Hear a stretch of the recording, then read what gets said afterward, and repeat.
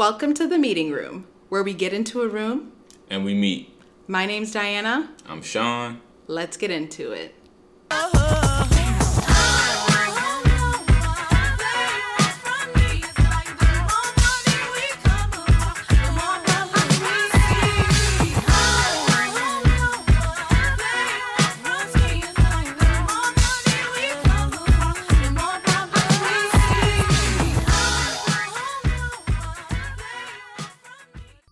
Welcome back to the meeting room. This is episode 17. And we have our special guest who came back for round 2. I'm back. In case y'all don't remember, that's Mahalet. It's me. Welcome. Yeah, I feel like now, because you're our first guest to come back. Like, oh my God. I'm honored. Yeah, so you're not a guest. You're not now that you're in the meeting room. Don't get me too excited. You are not just a guest. Now you a member. You part of it. You part of the clique. You are I don't know what they call reporters, analysts, or. Are we journalists? I mean, we journalists for the streets. I think you guys are, yeah. You know what I found out that the youth don't say anymore? Clique. Mm-hmm. So I was gonna say you're part of the clique, but apparently the youth don't say that anymore. And it actually that's a word. That's a word when people use it. That's how people can tell that you're not Gen Z. What did I say? I don't know. I said clique to my cousin who's 20. Did they say he was crew? Like, nope. I said that too. He was like, no one says clique anymore, and I was like, oh. Yeah, I mean, I know that people don't say clique. I was with my, this is my clique. I don't know. I just thought people still said that. Like, my group of friends, my clique. No. Oh, I really am a millennial. Sorry. Well, speaking of cliques, no, I'm kidding. How was our weekend? I know. I wasn't hanging out with my clique over the weekend. No.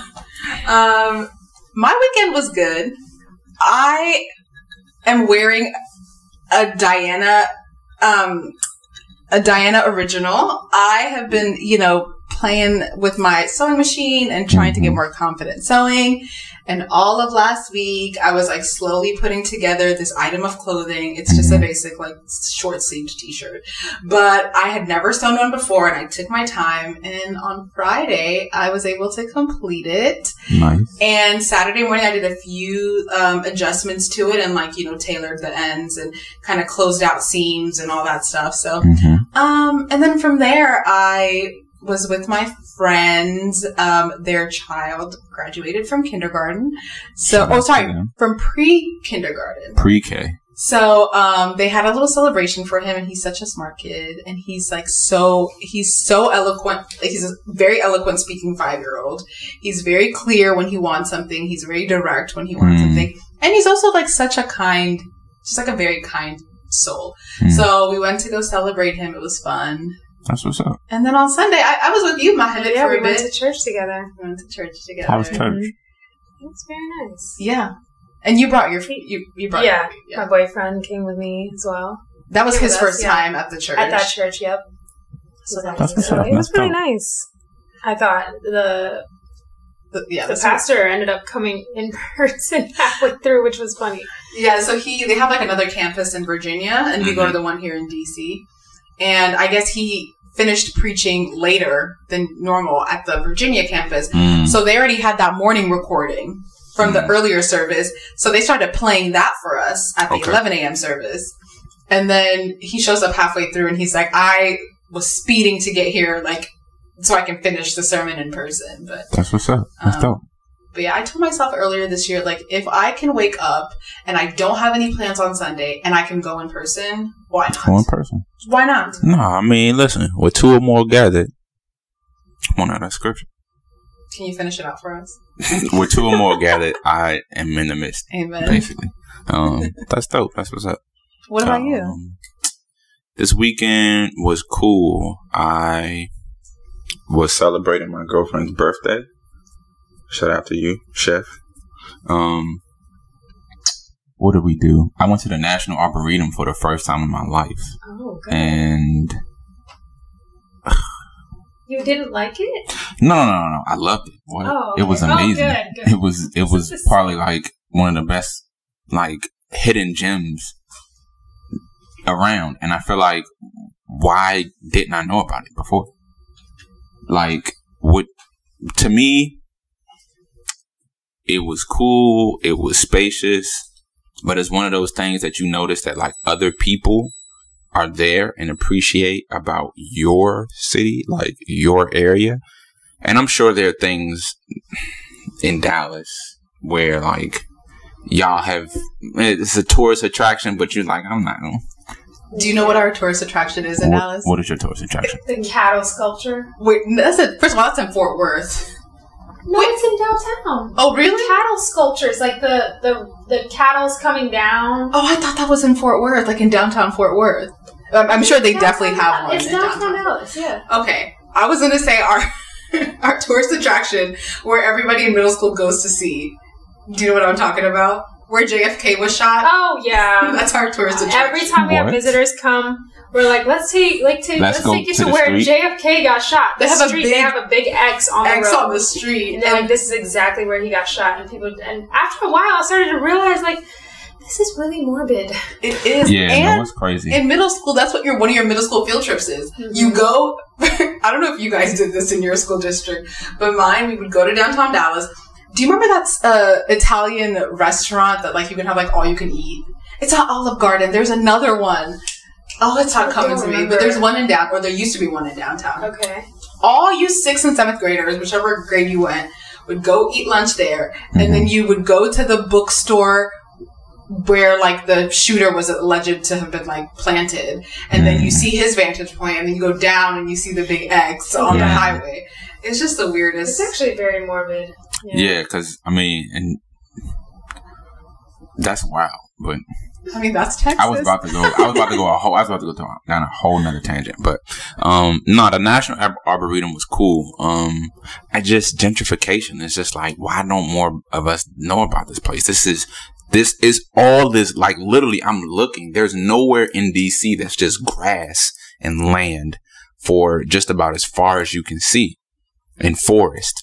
And that's a little like, why is this my first time coming here? Okay, you're talking about, like, the arboretum it's in Northeast. It's like right off of New York Avenue. Okay, when you pass, like, right. Okay, so we went with Jill, was one of our friends, and she's the one who invited us, and I think it was me, you, Amina, we met up with her, or maybe we went another time, I can't remember. That was the same time. And she was just like, oh, I'm going there, do you want to come? I was like, oh, yeah, let's do it. And it was... Honestly, we were surprised too. We're like, we never knew about this either. Yeah. I don't think the city does a good job. The city doesn't do a good job of highlighting it. Is it a federally owned, like, is it federal? I used to think when I was younger, I just thought it was like something that the Army owned. And, like, you just don't go there because the Army owns it. Or it's just it's a training facility. People don't talk about people don't know about it because I don't think the city does a good job of marketing it. But it's really pretty. Yeah, it's beautiful. Wait, did they let y'all take photos there? Yeah, we took photos there and everything. Why were we taking photos? We were not the only people taking photos. But this black older security man walks up to me and he's like, you can't take photos here unless you have a permit. And I was like, oh, okay, cool. And then he walks to another group of people and says the same thing. Listen, man, but nobody was listening to him. You don't go sit down. Nobody was listening to him because we're like, what do you mean you can't take pictures? Like, what? That sounds crazy. You act like... Anyways. Nah, but that was cool. Then we went to the Museum of Illusions. That was dope. Oh, nice. My little bro. That's in City Center. Yeah. Museum of Illusions will, it's exactly as it's like one floor. It's a bunch of different little games and stuff you can do. And, that was cool. Saturday, I went to, my little brother had a pop-up, shout out to my brother Miles, being powered, selling his clothes in the community. And that was dope. That was pretty much my weekend.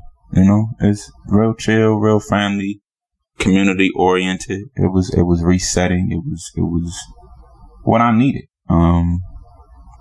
So yeah. Okay. Did you catch any of the preseason games? I didn't. I know it's a game on right now. Shout out to the Commanders. We 1-0.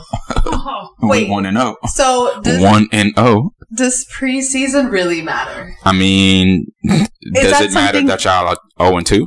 Well, it's preseason. None of the starters are playing. So why would I? So it means that if your starters aren't good, that means y'all gonna be not good as well. No, you mean if our second strings are not good?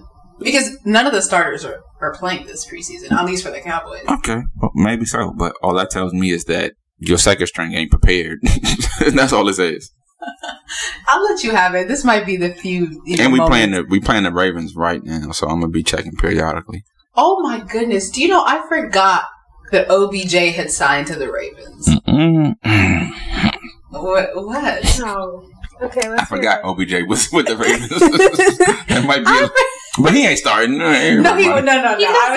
He's not starting for the preseason, obviously. Oh, okay. No, I was just joking when I said that, but I actually forgot. For a second, I was like, where did OBJ go?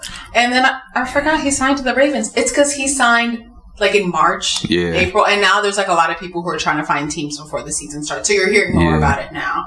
Like Ezekiel Elliott. We're down 7-0. Oh, it's quarter one in a preseason game. Yeah, it's cool. Yeah, I don't know what y'all gonna do without Zeke.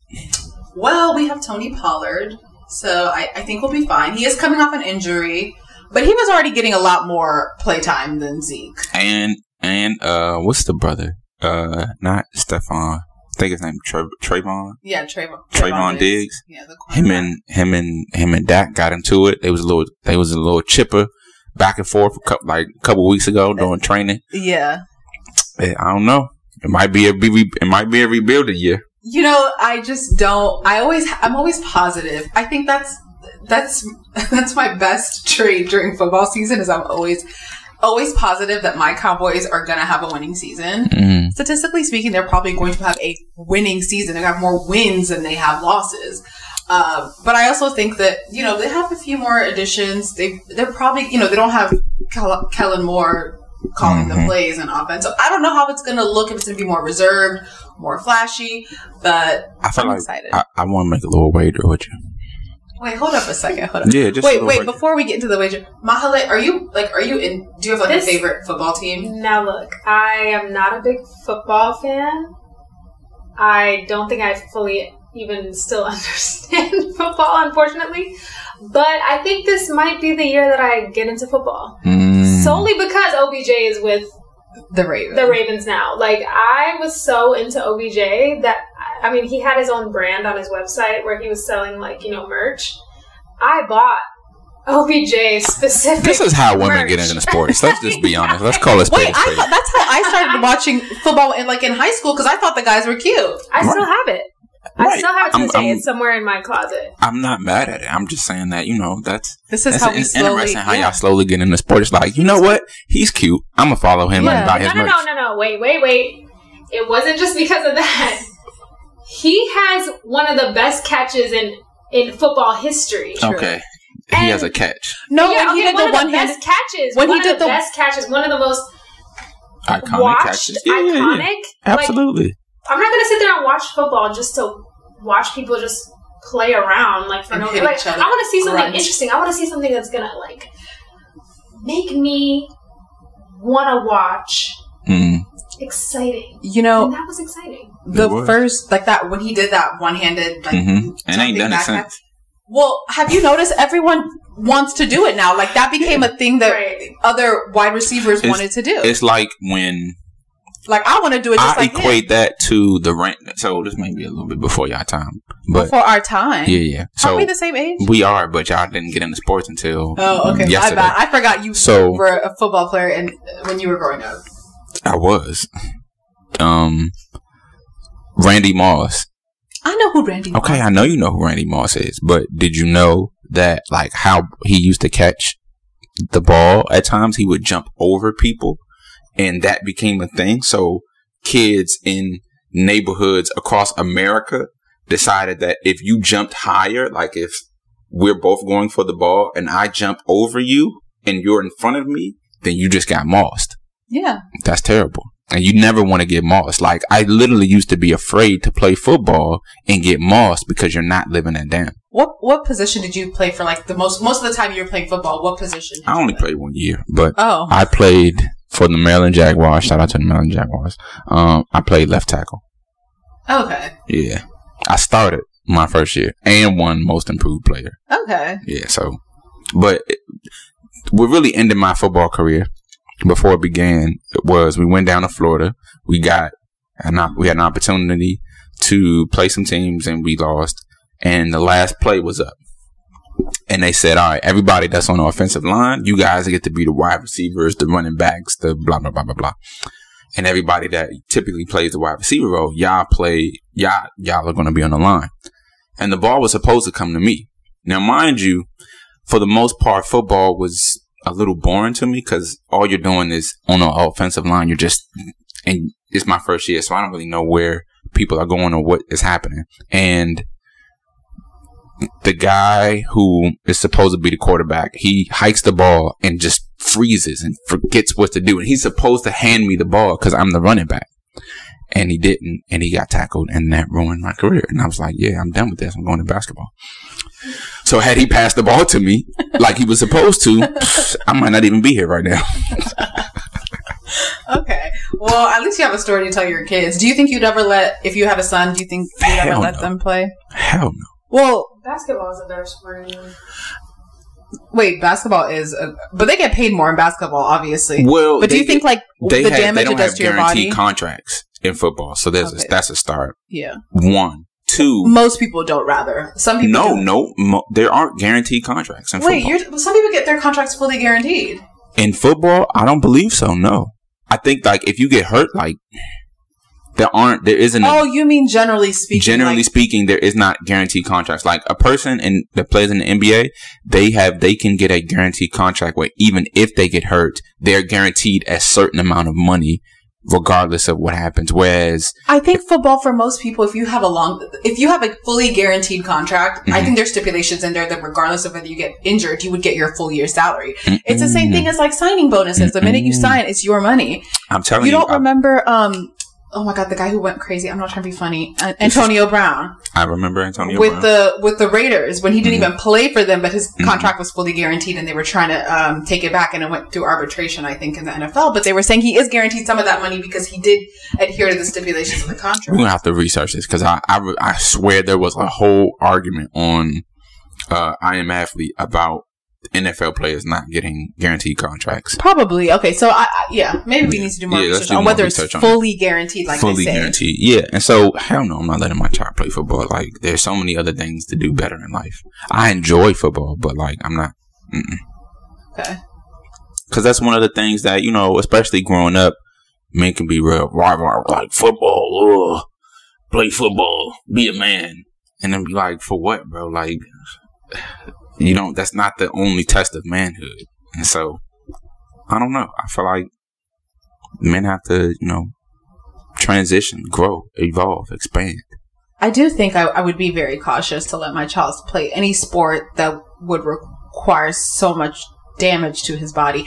Have you been watching the Netflix special Quarterback? I'm going to start it. But no, I haven't. So I will just say I've been watching it, and they're following Marcus Mariota from the Atlanta Falcons. Mm-hmm. This is for last season. Mm-hmm. They're following obviously Kansas Chiefs quarterback Patrick Mahomes, and then they were following the Minnesota Vikings quarterback. Now I'm blanking on his name, but it's Kirk Cousins. Oh yeah, and you like that. Can you believe he started as a backup, right? He started as a backup for Washington, yeah. And he just had that one. That's the problem. Wasn't he the backup for Robert Griffin? Oh, dang, y'all really had it. Y'all have had it tough on the quarterback side. It's been, what the fuck is his name? Dan Snyder. Oh, well, now he sold it. It's only up from here. You know what else they need to do, though? They need to upgrade that stadium. Okay.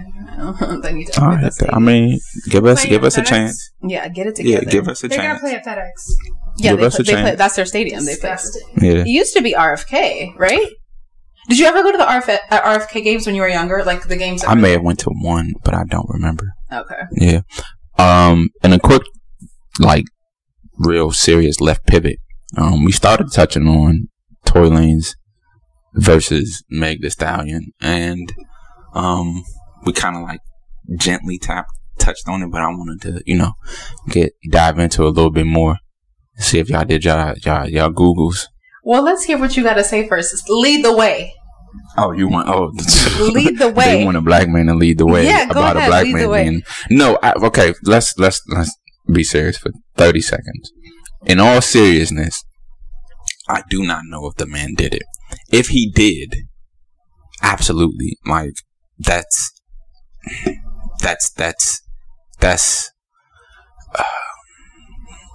I think if that was one, it's our job as black men to protect black women, and to do that no matter what the circumstance is, it's uncalled for. But I mean, let's be honest. Let's look at who this man is, what he was getting into, and I think sometimes when your life is blowing up a little quickly, because let's go back. I know it's hard. 2020. He was doing the Instagram live and taking off. Like, I think he was becoming more well known. He was becoming more well known outside of just black music, more black money, culture, more opportunities, all of that. And I never really liked his music, so I'm not even really. This is purely objective. But he was becoming the man, and I think that clearly he was not prepared for that, because the way he was moving, there were so many wrong steps before he got to that point that just it didn't make sense. So yeah, it was absolutely wrong. I think that one, black men going to prison in the United States that's not rehabilitative. So I'm always wary against sending black men into a system that will not rehabilitate them, but rather incarcerate them and kind of churn them into these monsters to an extent. But at the same time, you shoot my sister in the foot, it's gonna be a different story. So, but yeah, he also had so many opportunities to be upfront and be honest, and instead he went the opposite way, and then tried to make her seem like she was a liar. Yeah, just trying to humiliate her. He really taunted her. Yeah, it was so he was taunting her and these allegations, referencing them in like a very dismissive way for so long. But I also think so. You said you don't know if he really did shoot Megan in the foot. I think obviously the jury thought that there was enough evidence to prove that he did. My concern though is she admits to lying to the police at the beginning that she was injured by glass, and she explained why she lied in the beginning. It was during the George Floyd protest summer. She did not want to paint him in a bad light because she really did care about him. They were friends. I think she said they had bonded over, like, each of them. I think they liked each other. And no, 100%. They said that. They had a relationship of some degree. She admits that she had a close friendship with him. Which is crazy. Never mind. That's my brain. I mean, regardless, I almost feel like regardless of whether that's even somebody you want to be around and you want to get into a close relationship, or whether you're intimate with him in any capacity or not, she said she wasn't. It is what it is. When she initially said that he didn't harm her, or rather she wasn't shot in the foot, and then they go to the hospital, and apparently the what was said in trial is that the doctors said, well, this is actually not glass fragments, like these are bullet fragments in your foot. So at that point, she was like, well, something did happen. And she also said at that point he was publicly saying he didn't do anything, and she was getting very, very annoyed about the fact that he was lying about it, and that's when she came forward and said, you shot me. You talked about putting black men in the system. I think that you can acknowledge that there's a lot of black men in the prison system that get a lot more years than they deserve for lesser crimes. But he used a deadly weapon on a black woman, and he actually got less time than he would have gotten. He didn't even get the maximum sentence. He's actually gotten half of what he could have been sentenced for. Yeah, no. Listen, I'm definitely not excusing those actions. Again, I am not of the opinion that just because he was convicted that means that he is guilty. But again, I wasn't there. I don't know. But I also think we're focusing real quick. I just want to make it clear. The charges weren't necessarily, like, Megan did not press charges. These were no. I'm not federal charges. Yeah, I'm not under the assumption that she did. But I feel like realistically, like I said, if that's me, and that's, like, again, my desire, my goal is to protect black women in the ways in which I can. And so I feel like, one, that you violated that just off rip, just by being in that situation and not being a protector. So that's your first violation. two, before you even get there, like, there are stories about him and I guess the other young lady that was involved, and maybe it was the other young lady that did it, and who knows. But I think that the thing that I feel like the reason why it's in, because at first I'm not really into talking about this type of stuff because it's pop culture. Well, who cares? But it was an instance of a black man shooting a black woman during a time in which a lot was going on. And so part of me feels like, one, this is a distraction. But two, the other part of me feels like, while we have this scenario, let's really get into it, right? Like, do you think the outcome would have been different? Or do you even think the amount of polarization, how polarized this topic has gotten, do you think it would have been this polarizing if he hadn't said anything and just kept his mouth shut and let the trial play out? Yeah, I think he should have just kept his mouth shut. I mean, because as a judge, I can see, let's say the maximum sentencing is supposed to be 20-something years, because he had 3 federal charges that he was found guilty of. And all felonies were in relation to him either owning the weapon or using a semi-automatic weapon. Well, it was unregistered, right? Yeah, one of them was unregistered. I also don't think he was allowed to have one because he already had a prior charge. Yeah, if it was his weapon. But then it was felony assault. But that's part of why, like, you made mistakes, right? So you can't excuse that. If it's his weapon and it's unregistered, you violated. I don't even, where they were coming from, Kendall Jenner, whatever Jenner, I don't know. Yeah, one of the Jenners. One of them. They was coming from one of their parties. You not like. So back to my question: do you think it would have been that polarizing if he just kept his mouth shut? It still would have been polarizing. It still would have been polarizing because maybe she wouldn't have said nothing. Maybe she wouldn't have said nothing. But the rumors, I mean, all the texts. No. I'm talking about during the trial. I'm not talking about her eventually admitting, because she lied to the police until they kept pressing her that the doctor said that was not glass fragments. Like, those were. So then she came forward. Yeah. But he has talked for 3 years about how he's not guilty. He's taunted her. He's talked about how he's not going to go to jail and made fun of the system. He had she had a protective order against him where I think he had to stay a certain number of feet away from her. Yeah. He shows up at an event where she's at. So if I was a judge and I was looking at all these things, first of all, now the jury has convicted you, right? Right. And I'm looking at all these things that you've done in the middle of it, and you're still not remorseful, and then you have your father outside screaming, "Rock Nation, you will crumble." I don't know. I might be inclined to give you a few more years. But let's also be honest about the fact that he was on trial before the trial ever started. And so there was no thing. Wait, for what? Like public. Oh, public trial. He was on. That's a real thing. You don't think he spun that on his own? He created that? I mean, he definitely didn't. I don't believe he helped it, but I feel like at that time, Megan was the hottest thing since sliced bread. But I think he also thought he was the hottest thing. He also thought he was the hottest thing since sliced bread. It's just like, and this is not the era of man. This is the era of the woman. What does it say? I don't think that even matters.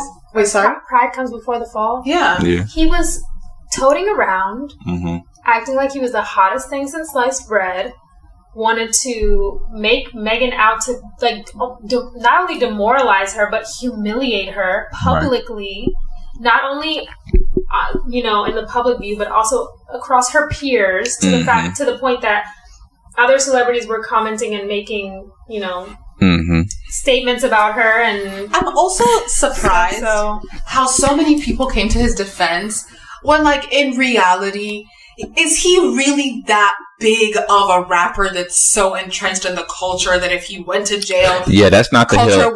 Listen, that's not the hill I'm dying on. Exactly. It's almost like, why him? I can understand that people go crazy. If this was Drake, I'm just saying, people would go crazy. I mean, if this was Jay-Z, if this was anybody, Drake got some situations. No, but what I'm saying is, people want to take up arms for Tory Lanez. But I think it's because he has such a big mouth. It's almost like, of all the people, Tory, that's when you want to stick up and say that black woman is lying for Tory? Because it's like, I mean, what can I say? It's like one of your boys that's like really popular or whatever among, I don't know. And among like a very small group of people. And your small league, like, he's not, this isn't 50 years of hip-hop foundationally in Tory. It's just, he's there. He's another rapper. But I think in comparison, like, I mean, he was, buddy with Drake because they were both from Canada? He's from Canada, right? Yeah, they were both from Canada. Yeah. Another rapper from Canada. Big Canada. I mean, his songs were pretty popular around that time. He was getting a lot of publicity. A lot of publicity at the beginning of his career by dissing Drake. I just think he's someone who can't... Oh, really? I don't think I knew that. Yeah, he spent a lot of time at the beginning talking about, like, oh, he's another great Canadian rapper, and, like, you know, Drake is not real, and, like, he would always say these things and always antagonize Drake at the beginning, and then eventually they became friends. I just think it's odd to me that, especially on social media, you have a lot of people who talk about this trial as if they understand the legal system. I, as a legally trained professional, I'm not even a subject matter expert on criminal law. I know the basics. I also probably don't know every single thing about this trial. Mm-hmm. But people were perpetuating a lot of negative and incorrect statements and information about this. And I kept thinking, all this for Tory? I think that's why I can't wrap my mind around how people would even be so up in arms and disappointed he went to jail. It's Tory Lanez. He shot someone. He committed felony assault with felony charge of having a weapon that you're not supposed to. Criminal activity. Yeah, I think that it's. So let's zoom out. You know, it's hard to zoom out. I know it's hard to zoom out. I'm like, how do I zoom out? We gotta zoom out because I think that this is one of those issues that divides us, right? And it shouldn't. And it shouldn't, because if you shoot a black woman as a black man, you shoot a black woman in the foot, like, I can't rock with that. There's no part of me that is gonna be like, oh nah, I'm not gonna do that. You know how you said zoom out? Mm-hmm. So then if I zoom out all the way and I look at it as there's a black man who not only committed felony assault against a black woman, but he also committed 2 additional crimes that he wasn't supposed to, which related to the ownership of the gun. Not Tory Lanez, not Meg Thee Stallion, outside just perspective, objectively speaking, looking at that, right? Right. And the jury finds that he committed these crimes by without a reasonable doubt that he committed these crimes. Right. Beyond a reasonable doubt. Would you be that bothered or that angry that he has been charged, or that he's been convicted and sentenced to 10 years in jail when the maximum he could have gotten was in the 20s? I mean, I'm not. What would be the alternative result to this situation if it wasn't Meg and Tory? I don't think it would have been this big, but since we're here, would have gotten the same exact. He probably would have. No, without a doubt. But I also feel like there are these overarching umbrellas, these themes, right? You got, because one, let's be honest, they're rich. Like, no matter what, he's still rich. He still has money. He's still accumulating money even in jail, right? So 10 years from now, he's still going to have more money than most Americans. Meg Thee Stallion is continuing to make her bread, right? But in the midst of their issue, you have sexism, you have classism, you have capitalism, you have all of these isms, right? And I feel like, because let's be honest, if this was Drake and Tory, and not Drake, I mean, if this was Drake and Meg Thee Stallion, come on now, how many more defenders would Drake have? Well, that's what I'm saying, right? Yeah, there'd be a lot more. There would be a lot more, and so I also, though, admittedly think that the more money you have, and the more excusable your no, flaws I was going to say probably the more careful you are, because I don't see somebody like Drake having the weapon in his possession. Mm-mm. Maybe somebody who he works for has it. Tory was dumb enough to have it in his possession, even though he raps about it.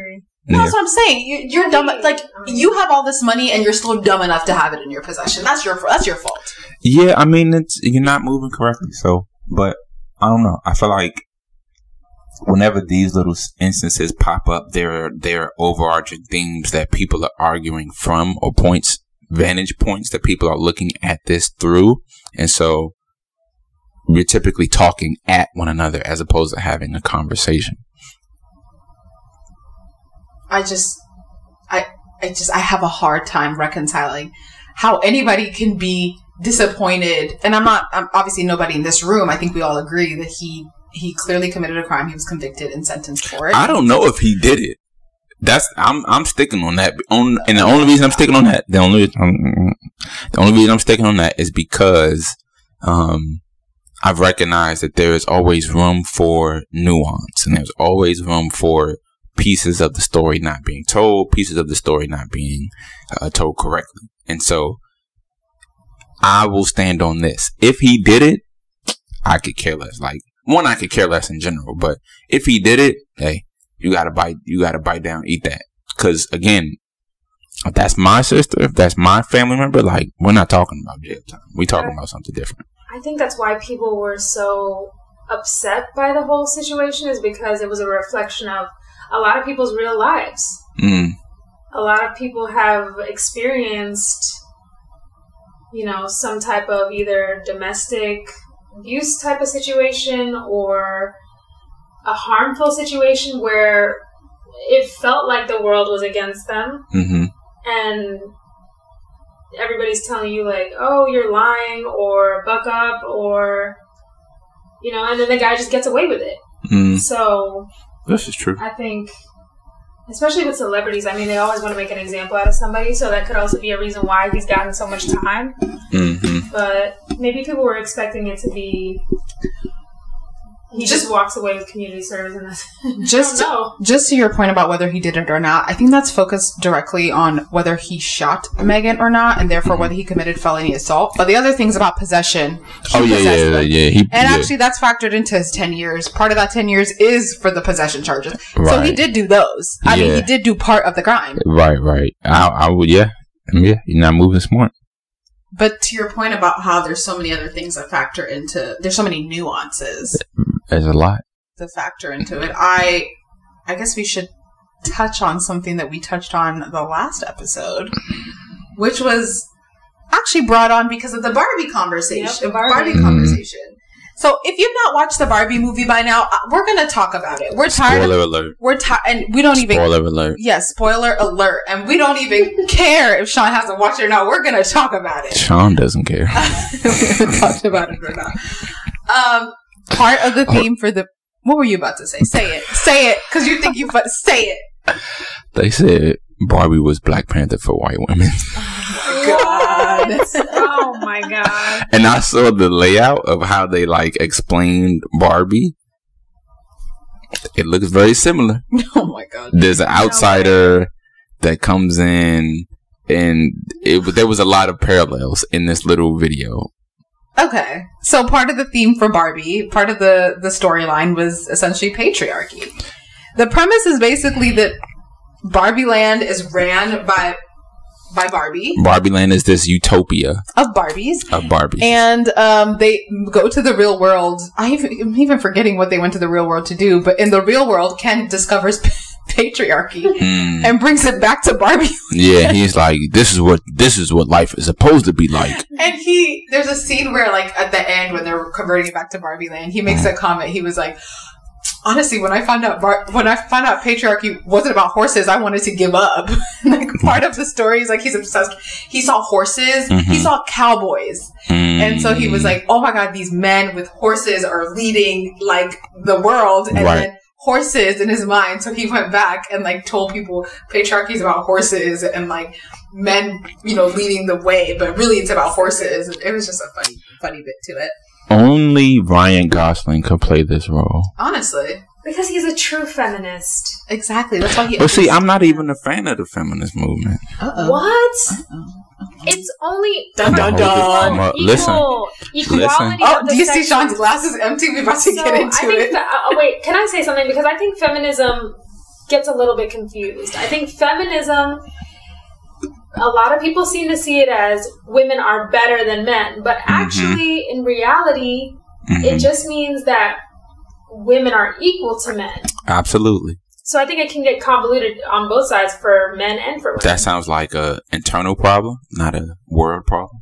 That sounds like y'all messaging is off.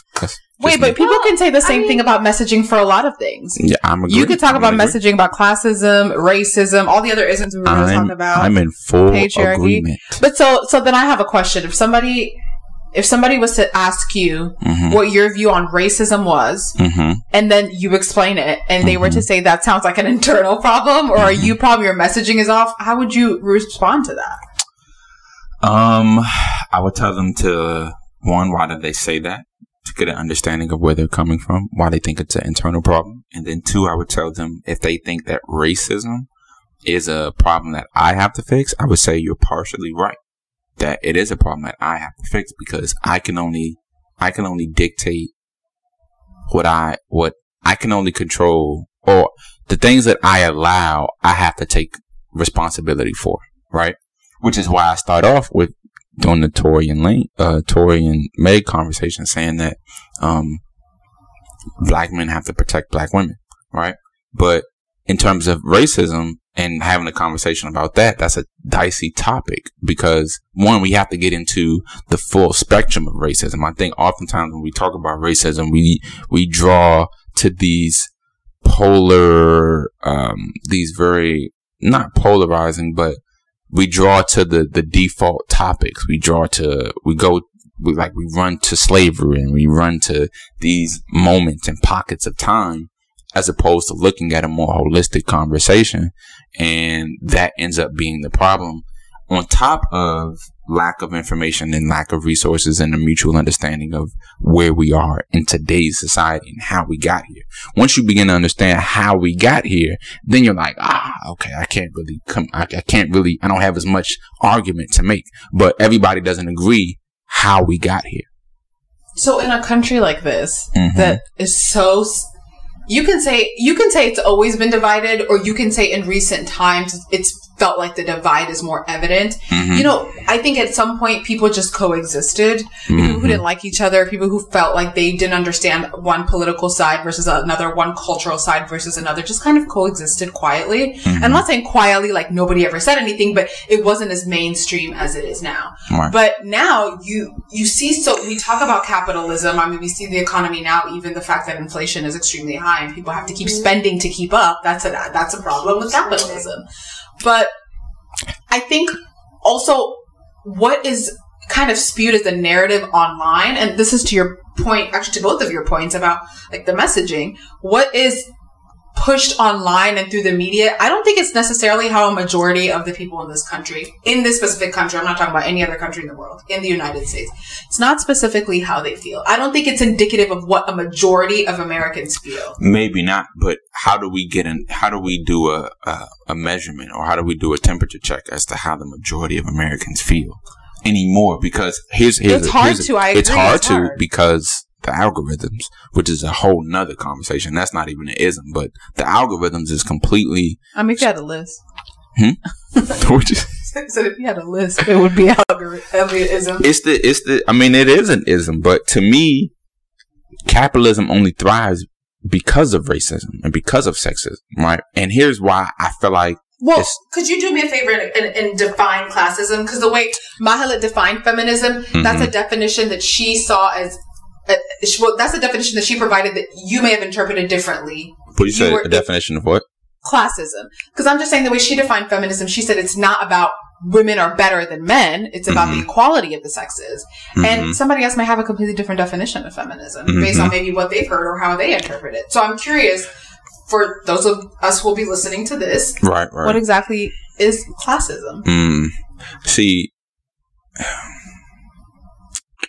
Because my understanding of, for example, classism is when you are prejudiced against a group of people because of their social economic status. And then capitalism would be like an economic and political system where the country's like trade industry and their corporations, they drive policy, they drive the trends of the nation. They're essentially leading our government's decisions rather than the people. I'm going to go to Wikipedia. I get what you're saying. Capitalism can feed off of these things, but I think they also exist very much on their own. We're focusing on the United States, but even when we look outside, we see that these things exist on their own without capitalism in a lot of ways. But we're focused on the United States, and we see that it all feeds on each other. But do you think it's because the United States had such, like, foundationally, it's so based on race that when you add in capitalism, it's almost like capitalism follows along the racial lines, like in the way that people view each other. So, but there's also, but then if you went, like, if it was more of like a Russian doll scenario where you get smaller and smaller, you look at smaller groups, even amongst same race people, there is classes and people look down on each other based on absolutely status. Yeah. But generally, I'm talking about nationally. When like you look the folks that don't have the Starbucks app, you're holding the line up, sir. Like, move on. Oh, that's a good one because I be feeling that way sometimes. Yeah, like, come on. Speed it on up. Let's go. Yeah. Okay, here is Wikipedia. And the reason I go to Wikipedia, I was about to go, we already know about Sean's love for Wikipedia and What is the love? Okay. The love you don't of Wikipedia. No, I don't. So I used to work, I might be too loud. I used to work at the Wikimedia Foundation, and I realized that remember when you were younger and you used to have they used to encyclopedias. Like that's how you gain information and knowledge, right? Wikipedia is an online version of that. It's completely run by volunteers. Is there probably some corruption within Wikipedia? There may be. I don't know. I didn't make it to that pay grade to find out. But what I do know is that it's made up of volunteers, people who decide for free that they want to help educate the world on various topics, and they help update pages on and provide information and provide resources for said information. And whereas when we were younger, people would say, "Oh, don't go to Wikipedia because you can't trust the information." Well, they were just starting out, and so creating a free online encyclopedia where knowledge and information is accessible, as long as you have a smartphone, is way better than getting information from sources or resources that have vested interest in getting you to see things from one perspective. So, capitalism is an economic system based on the private ownership of the means of production and their operation for profit. Classism also is prejudice or discrimination on the basis of social class. So, back in the day, classism is old as fucking dirt. Classism is the OG, right? Classism been around. But capitalism, and especially the United States version of capitalism, is very new.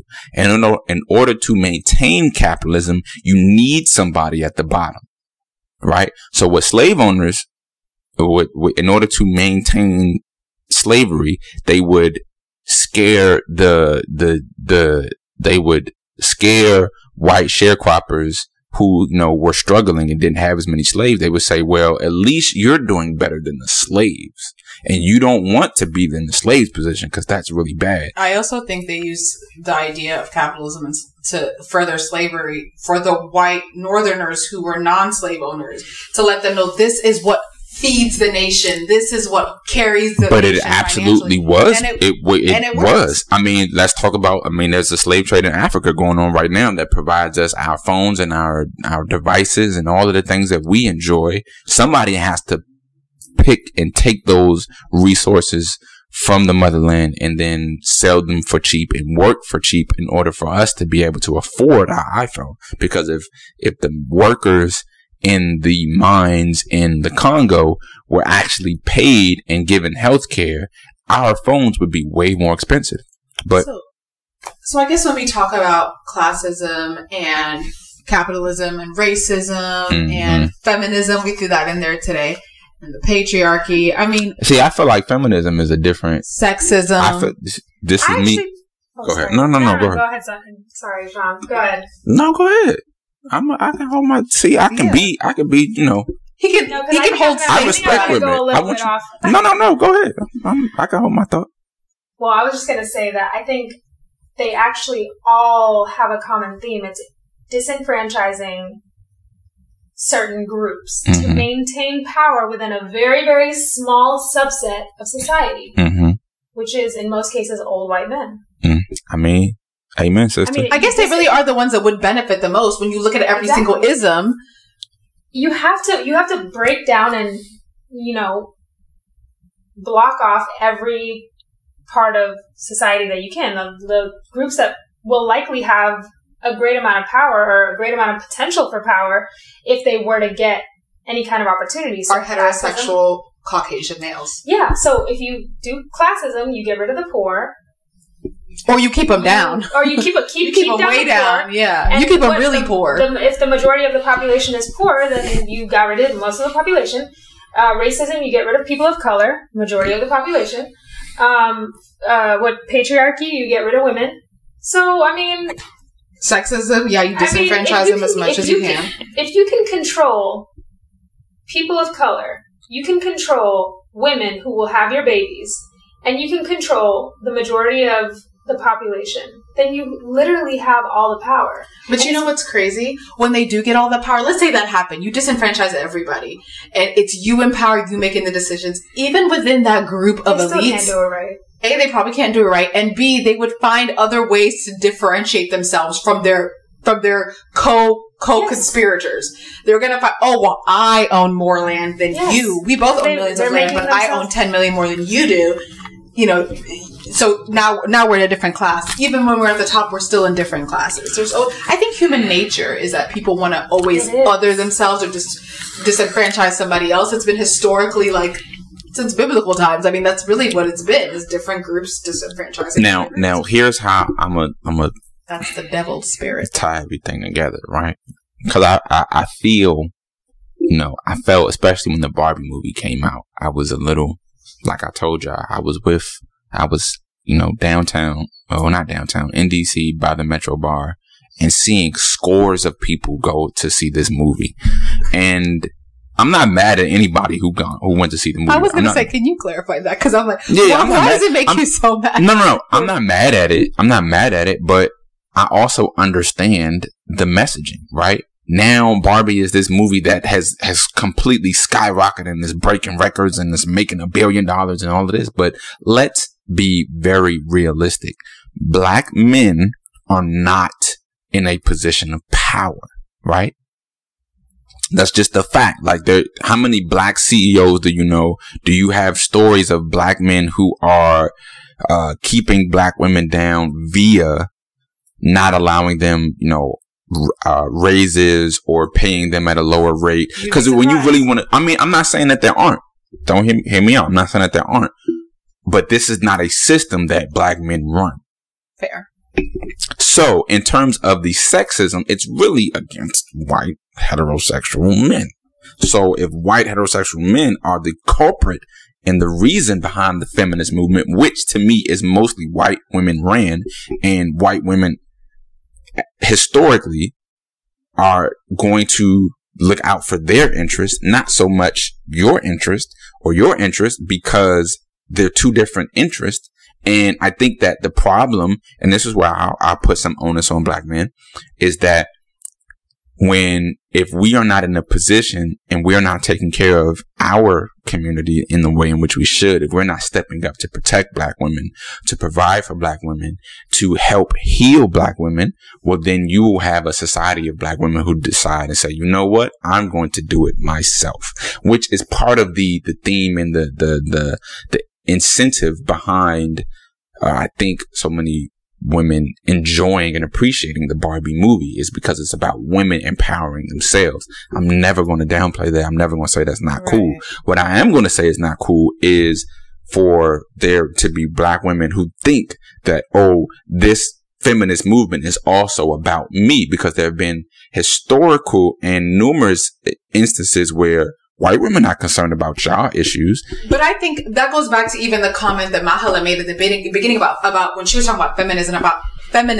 the messaging. And also, I just wanted to push back on a point that you talked about sexism being white men pushing against black and white women. Mm-hmm. I think when it comes to sexism, it's men in general pushing down against women in general. I'm not going to differentiate on racial terms at that point. That's just the blanket statement on my.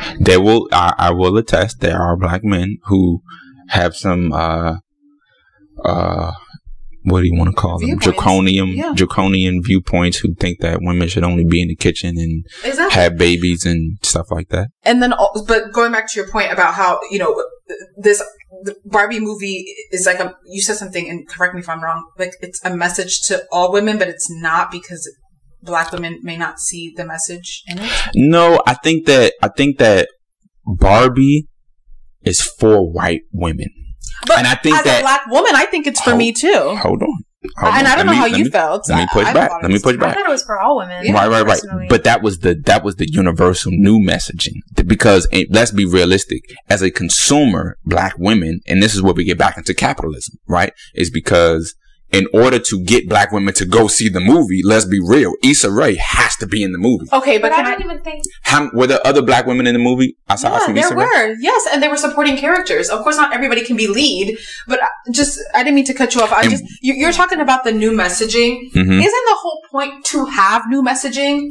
So the new message is that we are all involved. All women can see a piece of themselves in this movie. Why is that the messaging? Why can't that be the messaging? I'm not saying that that's not good messaging. I'm not saying that that's not important messaging. So what would be an alternative message? But to me, that messaging is for capitalism. Let's be realistic. In order to sell this movie, we have to sell this to all women. No one's denying that. But that doesn't mean now capitalism should go down because people are not going to...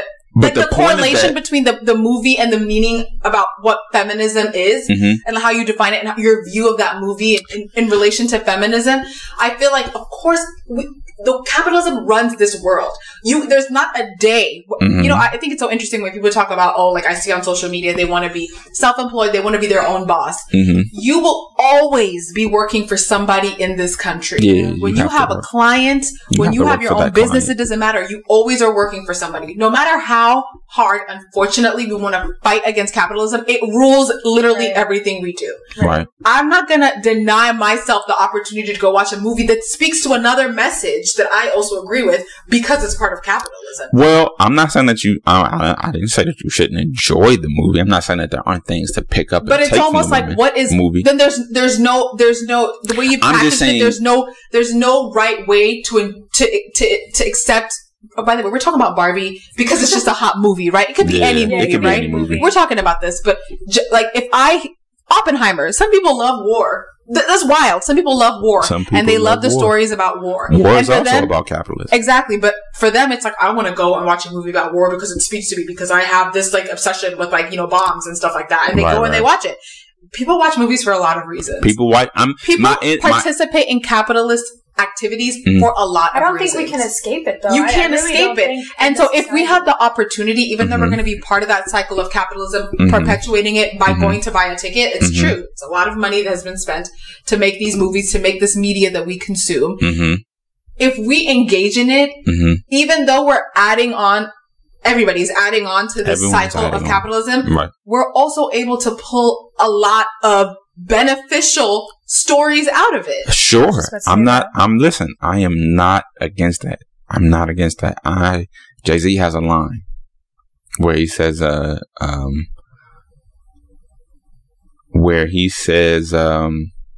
says something in regards to Che Guevara. I'm Che Guevara with bling on. I'm complex. I never claim to have wings on. Nigga, I get my by any means on. Whenever there's a drought, get your umbrella out, because that's when I brainstorm. Like, he highlights the fact that, and he kind of goes on, and he could be super conscious and be like Che Guevara and fight for the people, but I got bling on. So, like, there's a conflict of interest. And so there's always going to be this conflict of interest that we experience. I'm not saying that it's not a mutually exclusive thing where capitalism has to be bad because of everything that's happened. All I'm saying is that you have to be able to look at these systems with no lenses, with no filter. And in order to do that, keeping in mind the fact that the reason that there's this all perfect harmony between women in the movie, which I'm sure there were probably Hispanic women, I'm probably sure there was maybe a disabled Barbie. Every race, right. But 20 years ago, that movie wouldn't have been made. Right, but that's because of capitalism. That's not because of... That's okay. That's what we're saying. Yes, I think it's up to us to be enlightened enough to take negative input and have a positive output. Now, let me ask you this. Let me tell you something. It's actually good. It's actually a good... I would rather capitalism steer a conversation about multiple women being in leadership roles, perpetuating that idea for a new generation, than have capitalism be like, oh, because it's part of capitalism, we're not going to show these images and we're just going to leave it as is. I think it's only happening. I think it's mainly happening because Black women are more of an economic force than they were, and that's good 20 years ago. But see, hold on. That is very beneficial for Black women. Hold on, because we have to add in all of these different pieces. We have to consider the fact that this is, I don't know. You might have opened the door. Yeah, you opened the door. I think there's no way to detract yourself from what capitalism is. And unfortunately, sometimes you have to play up a capitalism to get these other messages across for the next generation. For sure. And whether them casting these multiracial, multi-demographic people was for a positive reason, like really pushing forward the message, or a capitalism reason, the end result is that women who feel disenfranchised, people who feel displaced, I mean, whatever gender, nationality, racial identity you are, you're going to you're going to see something out of this movie that speaks to you and pushes forward a positive message. It just so happens that capitalism also seems to benefit. Wow. During the same year or during the same era where Roe v. Wade is overturned. See, here's my thing. Wait, but those are two separate situations. I actually agree with what Sean is saying, because I think let me say this. I'm actually interested in hearing this because I'm not seeing the correlation at all. Well, I get what he's saying, because there are certain things that can what's the word I'm looking for? Distract us from things that are actually affecting us in real life. We're not living in a fantasy. We're not watching a movie. However, I think the fact that we can watch a movie and we're reading on our own, we're enlightening ourselves on our own, we can take that information, process it, and actually utilize it for something good. So if Roe v. Wade gets overturned and we're upset about it all year, and then we watch this movie and we feel motivated to actually do more about it, I think that's where the positive, reaction comes in. But if we're just watching the Barbie movie and now we're obsessed with Barbie and we want to go buy everything pink and fall into all the capitalist traps and go buying, that doesn't subtract them. But here's the problem. But can I actually ask, who's getting distracted? Here's the problem. No, listen. A lot of people. You know what's funny? Because I think sometimes I think about this from my own point of view. Exactly. Why would I ever think that because Barbie movie has come out that now I'm distracted about all the other stuff? Like, they're all separate. Because you are a very, very smart woman. You have the ability. You have the ability to process and analyze and compartmentalize, and this is not going to impact you. It's like, is gangster rap going to make me do something to transition a little bit into They Clone Tyrone? So, quick question. Sure. Do you think this is an issue in this country because of our lack of a centralized and strong education? It's absolutely. Yes, but here's the other piece. So then that makes sense, because I think if a majority of this country is not as educated and doesn't understand that there's all these isms come to play in regular life, like they're not seeing the differences. Okay, I can understand how maybe something like a big Barbie movie distracts people.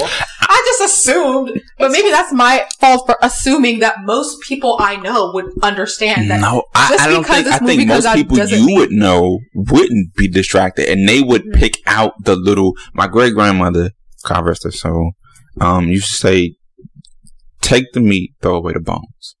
Right. Exactly. Some people. But here's the thing. Now, here's the thing, though. I love that. What happens when there's not as lot of meat on the meal, and there's less bone, or there's more bone than meat? Now, here's to me. I can listen to gangster rap all day long. I can quote 50 Cent songs, but I'm not gonna go pick up a gun and go rob somebody or commit any crimes. Why? Because I had a father in the home who was like, no, you're not doing that. Right? However, how many countless, and I do mean countless scores of black men grew up without a father in hip hop, 50 Cent, Lil Wayne, insert any rapper, insert any actor, athlete that was the father or mother figure for that person. And what do you have? Look at hip hop today. Literally one of the hottest rappers today, her name is Sexy Red. I have no problem with women getting their money. I have no problem. Exactly. I have no problem with women getting their money. I love black women supporting themselves and building themselves up, right? I absolutely appreciate it and adore it. There's a black woman, who is running for, or is going for Miss DC, right? And she is helping, children, or is empowering children to become entrepreneurs. And I absolutely support that form of if that's feminism, I'm down. I'm on the front lines, whatever is necessary. What I'm not for is Sexy Red, Ice Spice, and a lot of Wait these. a minute. Hold on, let me finish. The other scores of countless black women who have to sell their bodies in order to make money. And you cannot tell me that when you make that money, when you get that profit, that you're not selling something of yourself. Here's my problem with capitalism is that it goes wherever the money goes, regardless of morals, regardless of what it does to the community, regardless of how it feels. During the 90s, the rappers were drug dealers. Why? Because that's what was going on in the community. And so they fantasized the street life to make people want to draw to that. Now people are drug addicts and they're fantasizing that. They're also fantasizing or romanticizing rather. Whose responsibility? White and heterosexual men. Wait, hold on a second. Whose responsibility is it? If for example, you talked about like, okay, I like Ice Spice, but it's okay. You talked about Sexy Red. I think she's. Let me say, I think she's Sexy Red. Sexy Red is a joke. I think a lot of people think she's funny. If your little cousins were singing Ice Spice, the really provocative lyrics, how would you feel? Obviously, I wouldn't be okay because they're children. But if they were 18 and over, I really wouldn't care. Right. But I would also tell them it would be my responsibility as a parent. But that's the thing. Everybody doesn't have a Diana. No, but I also think it's a responsibility of the community, the smaller community, not white heterosexual men who are not going to be in our communities. It's a responsibility for our communities to tell these kids. For example, listen, you talk about Ice Spice, you talk about Sexy Red. Okay. Every time I hear the Stallion too. Cool. Every time I hear, this is just my personal thought. Every time I hear Young Miami speak from City Girls, I feel pain because it's not cohesive. It's not literate. I don't like how she talks. Let me finish. But I know that there's not much else she can do because she does not have a proper education and she grew up in a community where there was not any role models to look up to. So listen, get your money. No, but my thing is this. Capitalism. My thing is this. If I want her to do well for herself so her kids don't have to do that and she happens to want to rap about being a city girl and acting bad, I want that black woman to win because there's not that many other options for her down the line. That's like me saying... Listen, let me finish. I would want her to get her money. Make sure your kids have a good education, something you couldn't get. Make sure they can read. It's really important. And hopefully they don't follow that path down the line. I do not blame people for taking advantage of a system that we have to live through anyways to build generational wealth and to make a better life for their kids. Yeah, I don't blame, Young Thug and Jay-Z and 50 Cent for selling drugs and harming their community. But Blue Ivy's not going to be selling drugs. None of their kids are ever going to touch that life. Herein lies the problem. Everybody who makes money coming from whatever they came from, none of these people want their kids doing what they were doing. None of them do. And they're going to make sure their kids are not even in the type of places that they were. Right. Because at the end of the day, we talk about black communities lifting each other up, and we talk about black generational wealth. Someone has to start that chain. And it's not going to happen by taking money that you use to sell your soul. Essentially, you're not. It's not going to happen that way. Here's an example. There's no other alternative for some of these people, and I would prefer that they do that now. The British invaded China way back when, and when I first heard this, it blew my mind. The British invaded China way back when, right? And they were filling China in the streets with opium, nothing but drugs, opium, basically heroin, right? And Chinese was like, yo, we got to get this out of our community because look what it's doing to our people, right? And they did successfully. I would love to read up on the history about how that happened, but they did. Now, you watched part of Snowfall. I don't know if you've ever seen Snowfall, but I watched 3 episodes. I couldn't go. I actually watched the last season. I couldn't. That was one of the last things that had a very serious impact on the community. Beforehand, I know and appreciate the move for Black women empowering themselves. If there are Black women listening, to me, Black women empowering themselves, it looks like Afeni Shakur. It looks like Assata Shakur. It looks like Shirley Chisholm. It looks like Fannie Lou Hamer. It looks like Mary McLeod Bethune. It looks like Maya Angelou. I absolutely want to see Black women win as a Black man, because that means that, like, if y'all win, it's almost like if my best friend gets an A on the test or gets invited to the party and he gets a +1, well, I'm your +1. Like, help me out. Nobody is denying that that's the type of image you want to see of a Black woman. Mm-hmm. I feel the same way. Also, like I talked about Young Miami, I feel the same way about Cardi B. Like, it is a little painful. Can I say something about Cardi B? Because I actually want to make a point back to what your the phrase that your grandmother used, mm-hmm. which I think is actually really powerful. Take the meat, throw away the bones. I think it also comes down to perception, right? Mm-hmm. So if you're perceiving mm-hmm. that, wow, this is a lot of meat for me, mm-hmm. then that's great. Mm-hmm. So some people might see Cardi B and be like, there's not a lot of meat there. I mean, I can't really take anything from what she's saying because she sounds like an idiot. But no, I actually admire some things about her, and I can take a little bit of meat from. I'm on your side. She is an incredible businesswoman. I'm gonna go back to the. My point, though. I don't know. It's exactly what I'm saying. If this is what she can get, like you're talking about, she's a good businesswoman. She's taking a kernel. She's making it a big thing. Mm-hmm. White media loves her, right? White media loves her. I think the stuff whether she's playing it up or it's really her, if that's what it takes to get out of the Bronx, but see, do it. But I'm gonna push back a little bit, because remember when people were talking about her speaking at the Democratic National Convention, and you was like, absolutely not.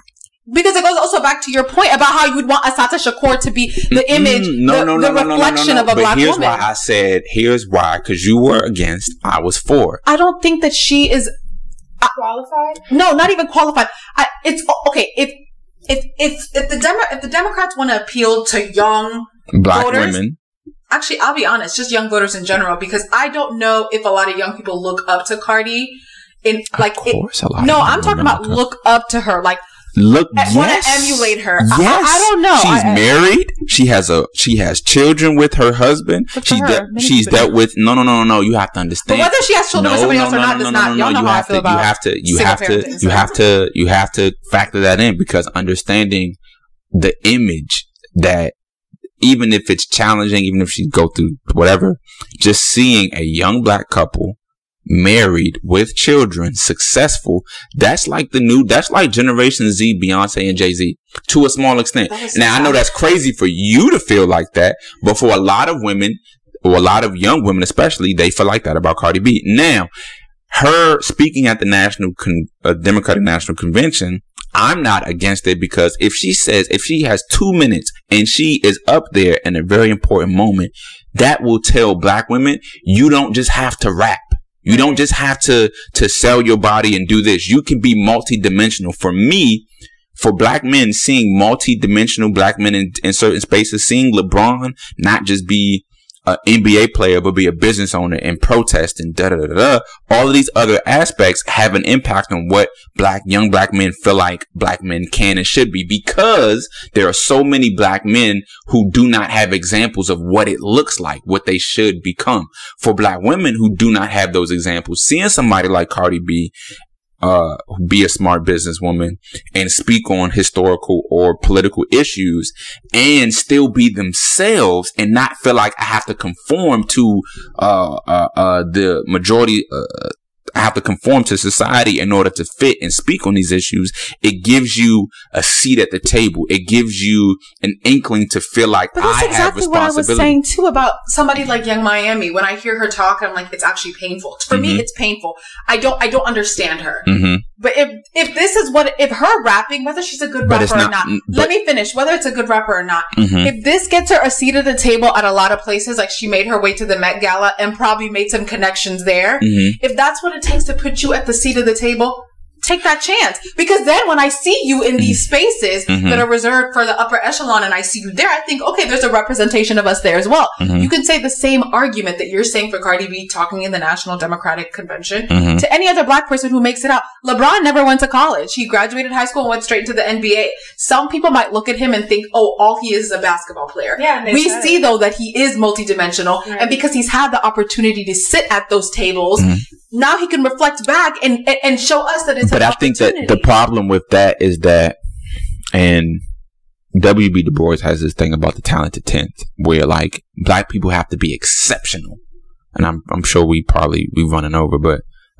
black people have to be exceptional in order to be considered upstanding citizens in society. And for me, that pressure shouldn't have to be a thing where we have to be exceptional, where we have to be these multi-dimensional, well-articulated, college-educated. For me, for instance, I don't even like the fact that you're not even considered intelligent unless you get a college degree, because these degrees are predicated upon a certain system of education where they favor one version of history, one version of information and information sharing over the other, right? So I think formal education to some degree is important. I'm not talking about I'm not talking about college. I'm talking about even high school. I think, unfortunately, a lot of high schools are lacking in teaching their kids even foundational, fundamental stuff. Why? Because the U.S. government would rather give more money to the Department of Defense than the Department of Education. It's a federalism concern. States should be really pouring in the money. Capitalism. Okay, fair. But states should be pouring in the money but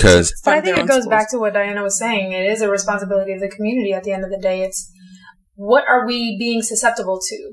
Like when you touched on the algorithm, you know, are we susceptible to everything we see in the algorithm, or are we creating the algorithm? And I also think it's a self-perpetuating thing for sure. And I think it's something that will continue on regardless of what ism you're talking about. Even the fact that we all have such different viewpoints on it, I think we're talking about the same overall goal. The same conclusion is to be a better community, to be a better nation, to be a better people, to be a better person. To be a better person, for sure. That's definitely the end outcome. The best conclusion. Right. Even the way we're viewing it, we're all in our 30s, we're all Black Americans. Some of us are immigrants, some of us are not. We speak multiple languages between us. We have different experiences, but we're still going to see each one of these isms that we've talked about very differently. Right. So I do think at some point it is a responsibility of the community, of our parents, and even us, because really we are the ones who are leading the next generation as well. Absolutely. I think it's our responsibility to also, like you said, how susceptible are we as a community to some of these influences? Right. And I do think at the end of the day, capitalism is going to continue to rule this country. I actually, maybe this is a conversation for another time, I actually think capitalism, even if the tides change, even if a white heterosexual man was not leading this nation and the power dynamic shifted in that way, I argue there would still be classism. Yeah, I think classism is a different. That's human, like a natural. That's a natural human thing, but I think realistically, I think we have a lot of other ways we can shift perception on all these other things that will then in turn shift perception for classism. For sure, it's my contention just that when you talk about personal responsibility, that looks different for everybody, because everybody doesn't have a community. Everybody doesn't even have, like, the first community is father, mother, supporting cast, aunts, uncles, so on and so forth. Everybody doesn't even have that. And then those people that do have that then have to provide information and then kind of push forward in their own right. And I think that the best thing to do, because people, especially some Black women, be like, oh, use Google. And realistically, like, if you don't know how to research, if you don't even know how to, like, decipher between the information, and this is part of the reason I am thankful for having gone to law school, because it helped to show that there are varying viewpoints and that anybody can craft the argument to make themselves right. It's just being able to pick apart that argument and to see the logical fallacy between point A to point B to point C. Having that education, now I'm able to read something from CNN and be like, they're lying. Right. They're funded by XYZ. So to me, one of the reasons I do love Wikipedia is because it's publicly funded and it's run by volunteers. Mm-hmm. If you go to church and the pastor doesn't want your money, like if he has a job and he makes plenty of money and he's asking you for money, he's giving you good information, but you know that he is raising this money and he is serving the community on his own dime, he's not being funded by someone else, you know that he's telling you the truth, or you know that he's giving you his truth, and you also know that he's not being manipulated, or at least you have more reason to believe he's not being manipulated by other sources. And I think that for me, having an appreciation for getting that information, but also seeing things from different perspectives is just important. Okay. Well, I think that we could put a pin on this conversation at this point. I think there's always so much to talk about. I could say a lot more. There's so much more to talk about. I think we all could. We honestly could just drag you, Mahavit, back into the next conversation because this has been really, this has been a good experience. I think both of you have some really great opinions, and I kind of agree with what you both were saying. I see a lot of truths and a lot of things that I can concur with in both of your. This has been me and Diana's friendship since. I know, actually, honestly. Oh, but you know what we need to do? Because we have a friend that never listens. We're going to just name drop her real quick. Amina. We hope you listened to this whole podcast episode. I'm sure you have a lot of thoughts, too, on all these isms we're talking about. But even that is like one of the things that I'm going to throw you some flowers on air. Just because. Wait, hold on. We got to get real quiet to hear this one. Oh, my God. Anyways, so one of the things that I think is very fundamental for Black people who are not cognizant of where their ancestral line lays or lies, is to broaden your horizon. Being friends with Diana has certainly broadened my horizon to understand different viewpoints from people that look like me, because where I grew up from, being from DC, being from the area, everybody sees things one particular way because we have a similar experience. But blackness is not, we are not, Black people aren't a monolith, even pre-colonialism, even pre-gentrification. And so I think understanding that is important, because recognizing that we do not have to agree. And even though the Black community, again, specifically people who are from where, you know, their people, their family were captured and they were prisoners of war,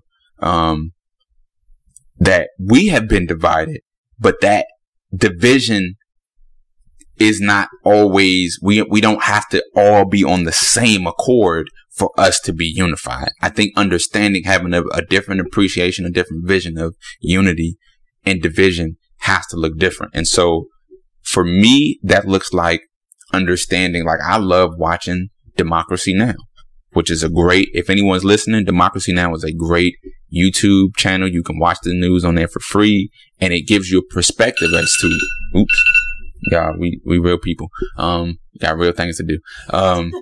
So Democracy Now!, it gives you a highlight of what's going on in the world, what's going on in Guatemala, what's going on in the Congo, what's going on in East Asia. And so you begin to appreciate where you are in time and space, because for so many Black people and so many people in general, we are stuck on one algorithm. But when you widen your scope, thanks to Diana, you can see, oh, well, some people do think it's important to vote for the president. I don't necessarily, but, you know, that's okay, right? And some people are used to corruption in their country, and so they just figure like that just comes with the game. Whereas for Black people, that's like, why would I? Because there's corruption. Whereas Diana, her thing is just like, I mean, it's just part of the game, bro. You just gotta, you know, hope for the best. But I think that having these varying viewpoints and crafting a solution with a wider scope is important to do. One of the ways you can do that, listening to the meeting room, because we have varying viewpoints. That's what the meeting room is. And then also, you know, doing your Googles, reading a research paper. Pick up a book. Stepping outside your comfort zone. Step outside your comfort zone. Go on Eventbrite and just go to an event just because for free. All right, I'm off my soapbox. And with that, we're going to call it an episode. Again, I am Diana. I'm Mahalik. I'm Sean. Peace. Peace out, y'all.